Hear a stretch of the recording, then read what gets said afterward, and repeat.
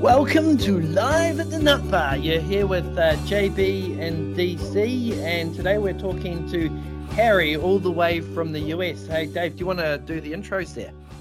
Sure. So Harry is a mad person, my son to be precise, and he's, interestingly, he's worked in a bank off and on over the last few years. But right now, what are you doing, Harry? Yeah, g'day. No, the last name is complete coincidence, actually, no relation. So, no, obviously Lies. not. Nice to talk to both of you. So at the moment, I am hiking what is called the Pacific Crest Trail. It is a hiking trail that runs from Mexico to Canada throughout California, Oregon, and Washington states. It's 2,650 miles long, which is about 4,000 something kilometers. And I've just yesterday actually crossed over the 1,000-mile mark, which is about 1,600 Ks. So that's what I'm doing. So you barely started. So for context for us here in New Zealand, 4,000 kilometres would be from where to where, roughly? I think the length of New Zealand from the tip of the north to the bottom of the south, excluding Stewart Island, apologies to any Stewart Island listeners, is about 2,000 Ks. So, there and back. It's about double the length of Aotearoa. Yeah. Okay. And presumably it's not flat? No, it's not flat. So when you're walking, there's a rule, which is you look around, you find the two highest points, and they're typically snow-capped mountains. One of them is the one you've just come from, and the other one's the one you're walking towards. So it is a lot of up and down, and there's nothing that's flat, hence the Pacific Crest. But that gets you good views, of course. Yeah. Have you been? Yeah. So, Dave, I was just going to ask: have you done the bit sort of down around Mexico yet? Is that where you started? I started at the southern terminus, which was on literally the big Trump wall that you can put your hand through. That's 30 foot high. That's where I started, and I walked through the desert for 700 miles up to a place called Kennedy Meadows, which is at the foot of the Sierra Nevada mountain range. So, yeah, I did all of the rattlesnakes and scorpions and tumbleweed section. Yeah, and did you see lots of gun-wielding Americans? Oh, yeehaw! You see them everywhere, not just down south. People love their guns here, and they're very proud. I mean, where you walk is quite rural. It's quite backcountry, and so every 4 or 5 days when you get into a town, you're not in a big liberal city. You're in sort of backcountry USA. So you get a lot of interesting types. I met a guy the other day, name's Jason. Where are you from? Right. And I go, I'm from New Zealand. And he goes, oh, I met a guy from Germany once, and of course. I thought they were better than that now. Well, look, I'm stereotyping, of course, and it's a single anecdote, but it's funny, right? It's sort of you're either from America or you're not with a lot of these people, but they're so friendly. I've never been somewhere where people are more willing to help, and they're just so curious about where you're from and what you're doing here. It's brilliant. Yeah. So you're in California. I mean, obviously they've legalized marijuana over there, and I know when I've been over, it's just so common. You're out in the bush a bit, so are you sort of seeing a bit of that sort of going on? What's your perspective on legalizing marijuana? How's that playing out in the US? I mean, I'm walking through a fairly liberal set of states, right? So California, Oregon, and Washington have all legalized marijuana. It's a very easygoing sort of mentality culturally for most people here. I mean, one of the towns I walked through was literally called Weed, right? So it's you see it on trail, you see it in towns, but it's not a big deal. It's like as soon as you legalize something, it's not cool anymore, so it's not a big deal, right? Yeah. You haven't sort of seen sort of like squatter camps and stuff where people are just completely demotivated, not working and just like hanging out smoking weed. That sort of thing doesn't really exist. I'd sort of heard that there's a bit of that going on in Oregon. I've never seen it. Well, I tell you where I've seen a lot of it is in the cities. So whenever you're going in and out of a big place, so to or from trail, when I was in Portland, Oregon, there was a lot of homeless camps, a lot of tents set up. And basically any big place you see a lot of homelessness, Now, you sort of linked it to drug use, and I'm sure there's plenty of weed going around there too. But there's, I don't think that's the cause or anything of why those people are there. But you definitely see it, but not out where I am typically, because it's very backcountry. Yeah. Hey, we'll come back to some of your experiences on the trail, but what are people talking about in America? I mean, I guess where you are, you might see a person every hour or 2 or 5 or at the end of the day, but maybe share how often you see people. But what's the topics of conversation going on in America that you've sort of seen, heard? Yeah, it's interesting because America is one of those places where inflation is actually easing a lot faster than a lot of other countries around the world, and economic growth's remained fairly strong, I believe, throughout the last wee while. I actually live in the UK typically, and it's sort of the opposite in the UK. Inflation's still very, very high. So people are optimistic that things are going to get better, but they're definitely feeling the pinch of, lots of consecutive quarters of high inflation. You see it in things. I'll give you an example. The tipping culture, us Kiwis, we don't really have one, or it's a very rare thing that we'll leave a tip. But in the US, wait staff and others in the service industry live and die by tips because the salaries are so low.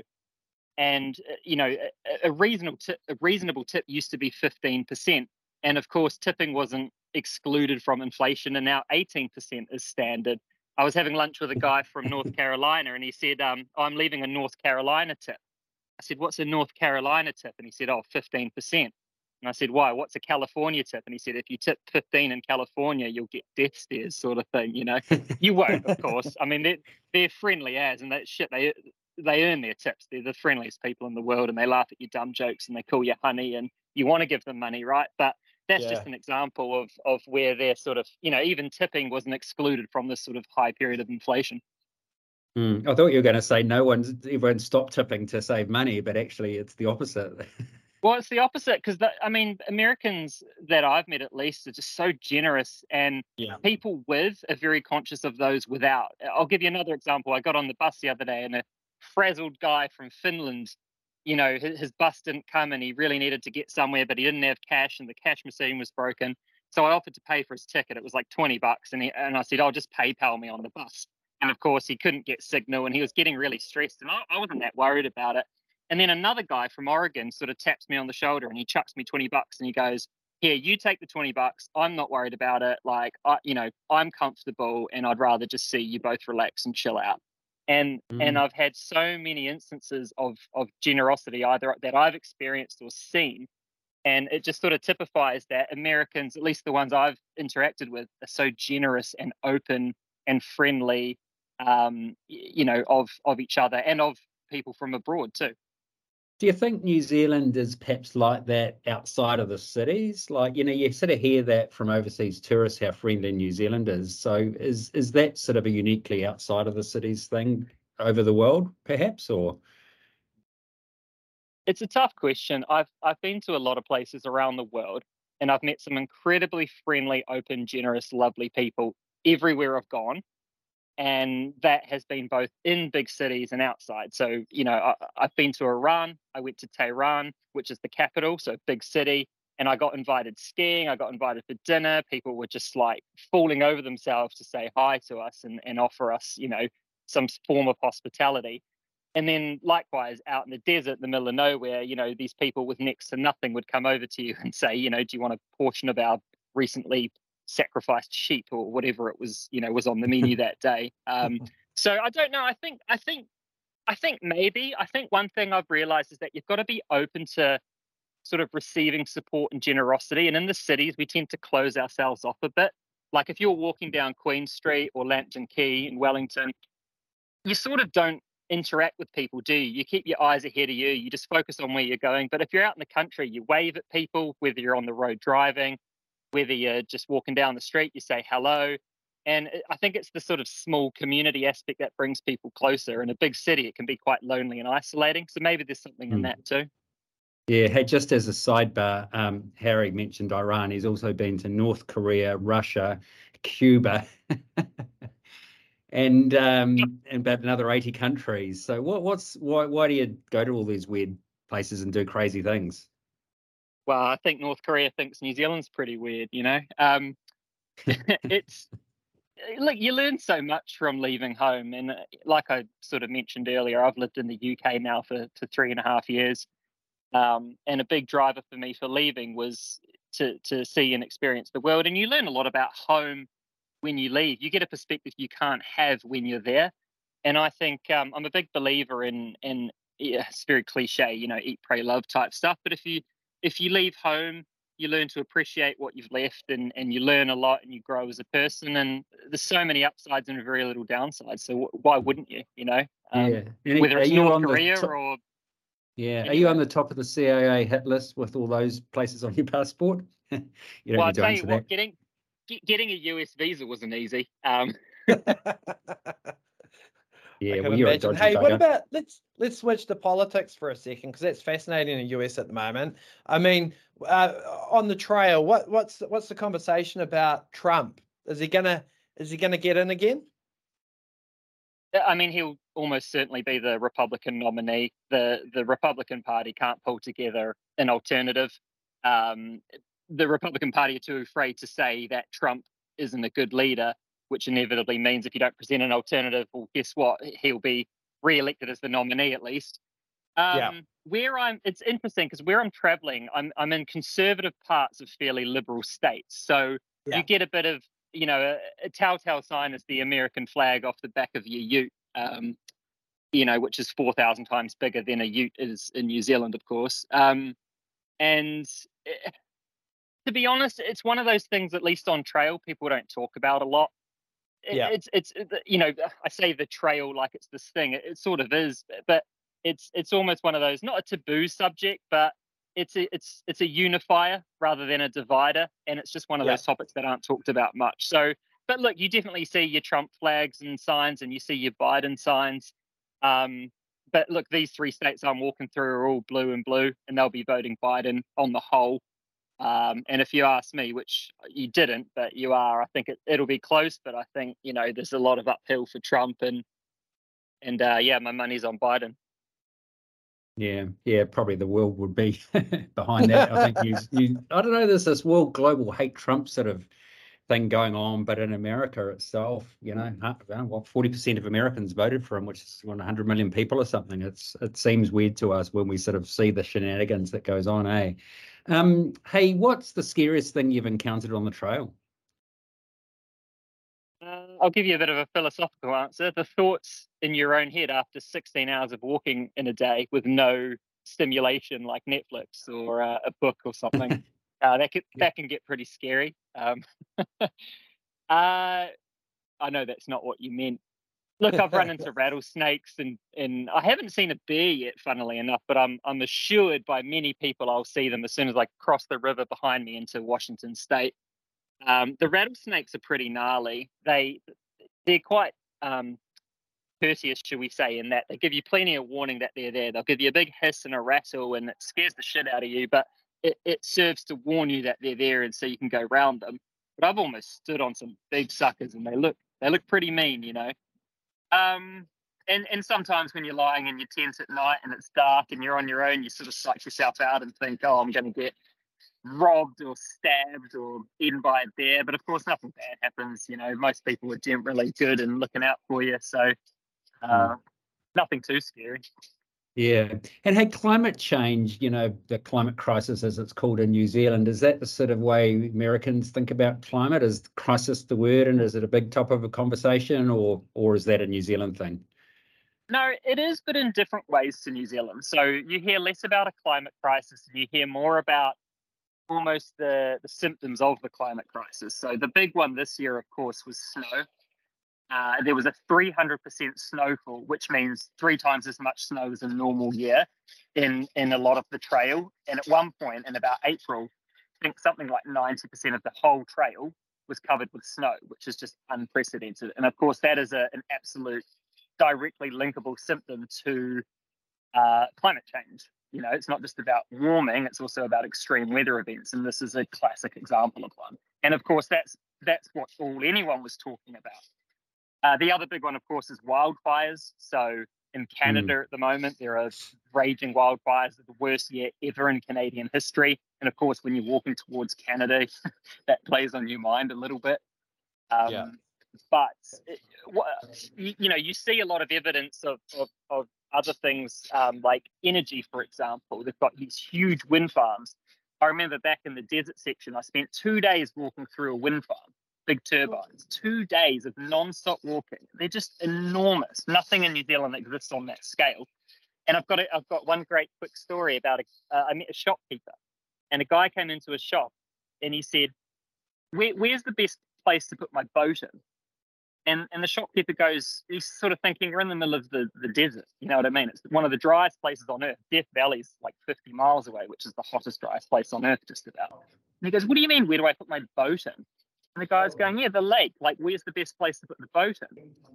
And he twigged after a while that he thought the solar farm of solar panels, it's so big, he thought it was a lake, because the scale of these things is just monumental. Like, we can't imagine it in New Zealand because we just simply don't have that much space. But you can look in every direction over the horizon, and it's just solar panels, right? So, wow, it's incredible.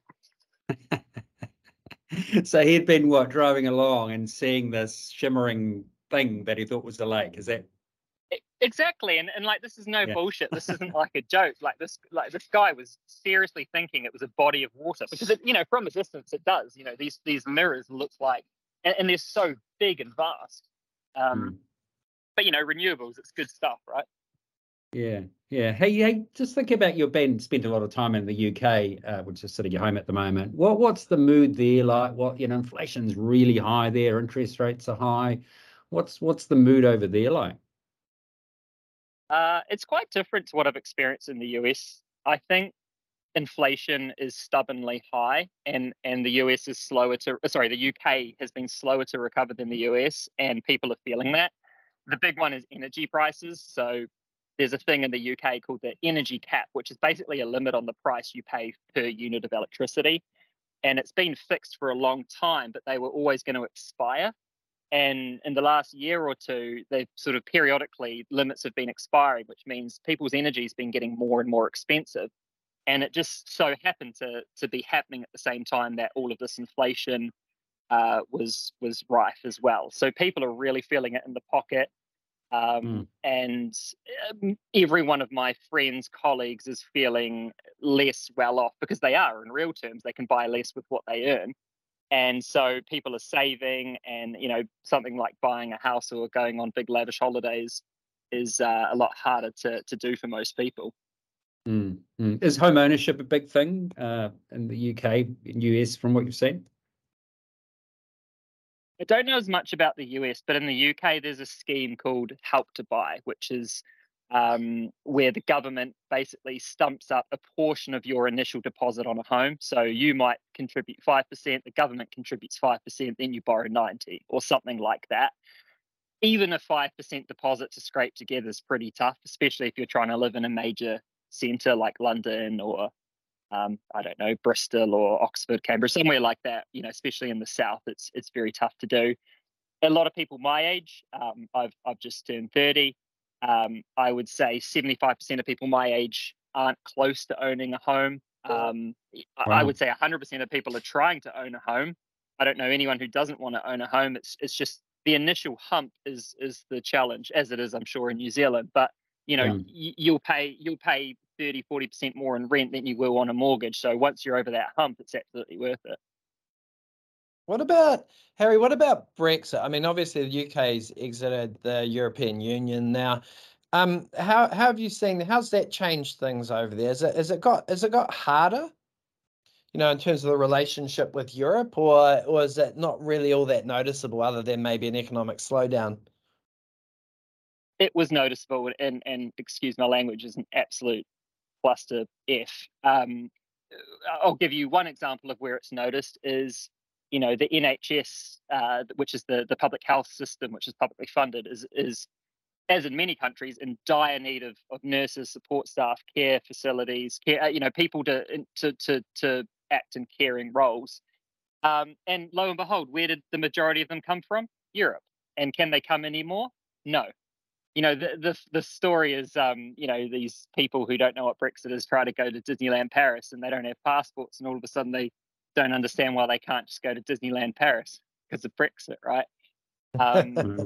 Yeah, so, I mean, we're good at shooting ourselves in the foot, eh? Or is that, because ultimately Brits voted for Brexit, right? But it almost became a movement in itself.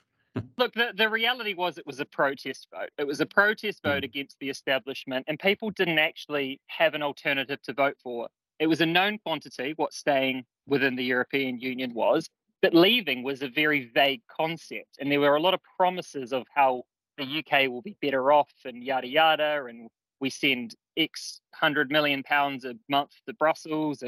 But the reality is none of that really transpired into anything tangible for the average person. So what happened was most people, your average person, feels all of the consequences, higher fruit prices in the supermarket. The UK has been hit by inflation harder than Europe has. We can't get staff for a lot of industries, not just healthcare, but seasonal work, labour, you name it.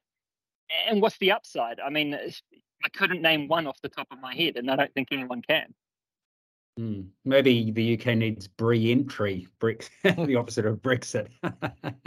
Hey, we could talk for hours, I suspect, Harry. JB, final question. I'm going to flip back to the US. I mean, this trail adventure sounds absolutely fascinating to me. How much are you walking on average per day? About a marathon a day. So I'll give you a typical week, which is a bit easier. So in the last 6 days, I've walked 150 miles, which is about 250 kilometers. So it's about a marathon a day. I mean, today I had sort of 20 Ks before 10 in the morning, and then now I'm just at a campground sort of having half a day off my feet, and then I'll keep walking tomorrow. So about a marathon a day, and about 1,000 to 2,000 meters of climbing and descent on top of that. How do the feet hold up? I mean, do you sort of start to get... No, I was going to say, they must look pretty ugly at the moment. Yeah, it's not a great look, to be fair. You're sort of, you've got your little pocket knife with you, and you're forever cutting bits of skin and things off your feet and trying to. Sorry to people if that's too graphic and it is, but you're trying to hold it together. No, look, I have been incredibly fortunate with how my body has physically held up. There's been no magic secret training plan, Uber pre-fitness. I've just been genetically lucky to this point. Any day thank me for that, Harry. Oh, well, that wasn't at all what I was suggesting, but I guess you can take that one. Any day could be your last day on trail, and for most people it is. 30% of people in a normal year, which this is not, they don't. Those who intend to do the whole thing don't get to the finish. I'd say this year it'll be closer to 20% because of the conditions and the snow and whatnot. So look, I every day I go on trail, I try and approach it as if it could be my last, because it could. I could roll my ankle, I could get a blister that gets infected, I could just the mental toughness as well is something that isn't talked about as much, but I think that's the biggest challenge for most people, myself included, is just mentally being away from the things that and your home comforts and the people you love. That really drains on you when that's all you have to think about for 16 hours a day when you're walking, right? So it's tough. When will you be finished? JB, but yeah, when will you finish this thing? Well, to put it Roughly. into perspective, I've been walking for close to 2 months, and I've done just under 40% of the trail. Wow. So you can sort of extrapolate from there. Yeah, it's a long way, Huge. Yeah. Look, I want to make it out. I'm nothing special, right? You see all types of people out here doing it, and the thing that differentiates people here from the people who aren't here is that they decided to come. It's not body, shape or size. It's not your background. It's just what's up top. What's in your head and how much you want to do it. And you see all kinds of people out here, and the thing that unifies people is just that they really, really, really wanted to be here, so they are. And Harry, which was harder, running across the Namib Desert a few years ago, which you did, 6 marathons and a double marathon, I think it was, or the Mongol Rally from London to Mongolia in a beat-up 200-pound car or this? Like, or are they all just unique in their own way? They are and they aren't. I mean, they've got their own differences, driving for 3 months on end across, the Mongolian steppe and every country that ends with Stan is in itself quite challenging and interesting. But look, I think the unifying challenge is the mental aspect, which is, you don't have to be here in 3 days in this modern age. You could be at home on your couch watching Netflix. So what the hell are you suffering for, right? The Namibia race was 250k over 6 days, and that was tough. That was the toughest thing I ever did. But the reality is what I'm doing now, I'm doing that every 6 days back to back. Like I said, I've done 150 miles, which is the same distance over the last 6 days, but I've worked up to that over 2 months. So and this is the other thing, what starts out seemingly impossible or ridiculous becomes your normal life, right? And it's the same with anything. If you do it every day, it becomes easier and easier, and then you just get on with it, and all of a sudden you've walked 1,000 miles and you're invited onto a podcast with your dad. Yeah. Hey, have you got to do blog or publish your story? No, I don't. I have an Instagram account. I'm not sure how many of your listeners will pop into that, but if you go and search My Husband Hikes, my lovely wife Lauren, she's made an Instagram account, and I send her all the photos and videos, and she does a great job at tidying them up and making me look much more adept than I am. So if you want to check out what I'm doing, you can go and have a look there. Okay, so My Husband Hikes on Instagram. Hey, let's wrap it up. Hey, thanks a million for joining us. It's been really insightful, just the real world sort of insights that you get, often more valuable than what economists or bankers talk about, JP. So thanks, Harry, and bye from me. JB, do you want to wrap it up? I was going to say, it's been awesome talking to you, Forrest, and I guess we'll see you at some point when you get back down to this beautiful country. Yeah, absolutely, JB. I'm sure I'll have my Forrest moment where I just stop and I say, I'm tired now, I'm going home.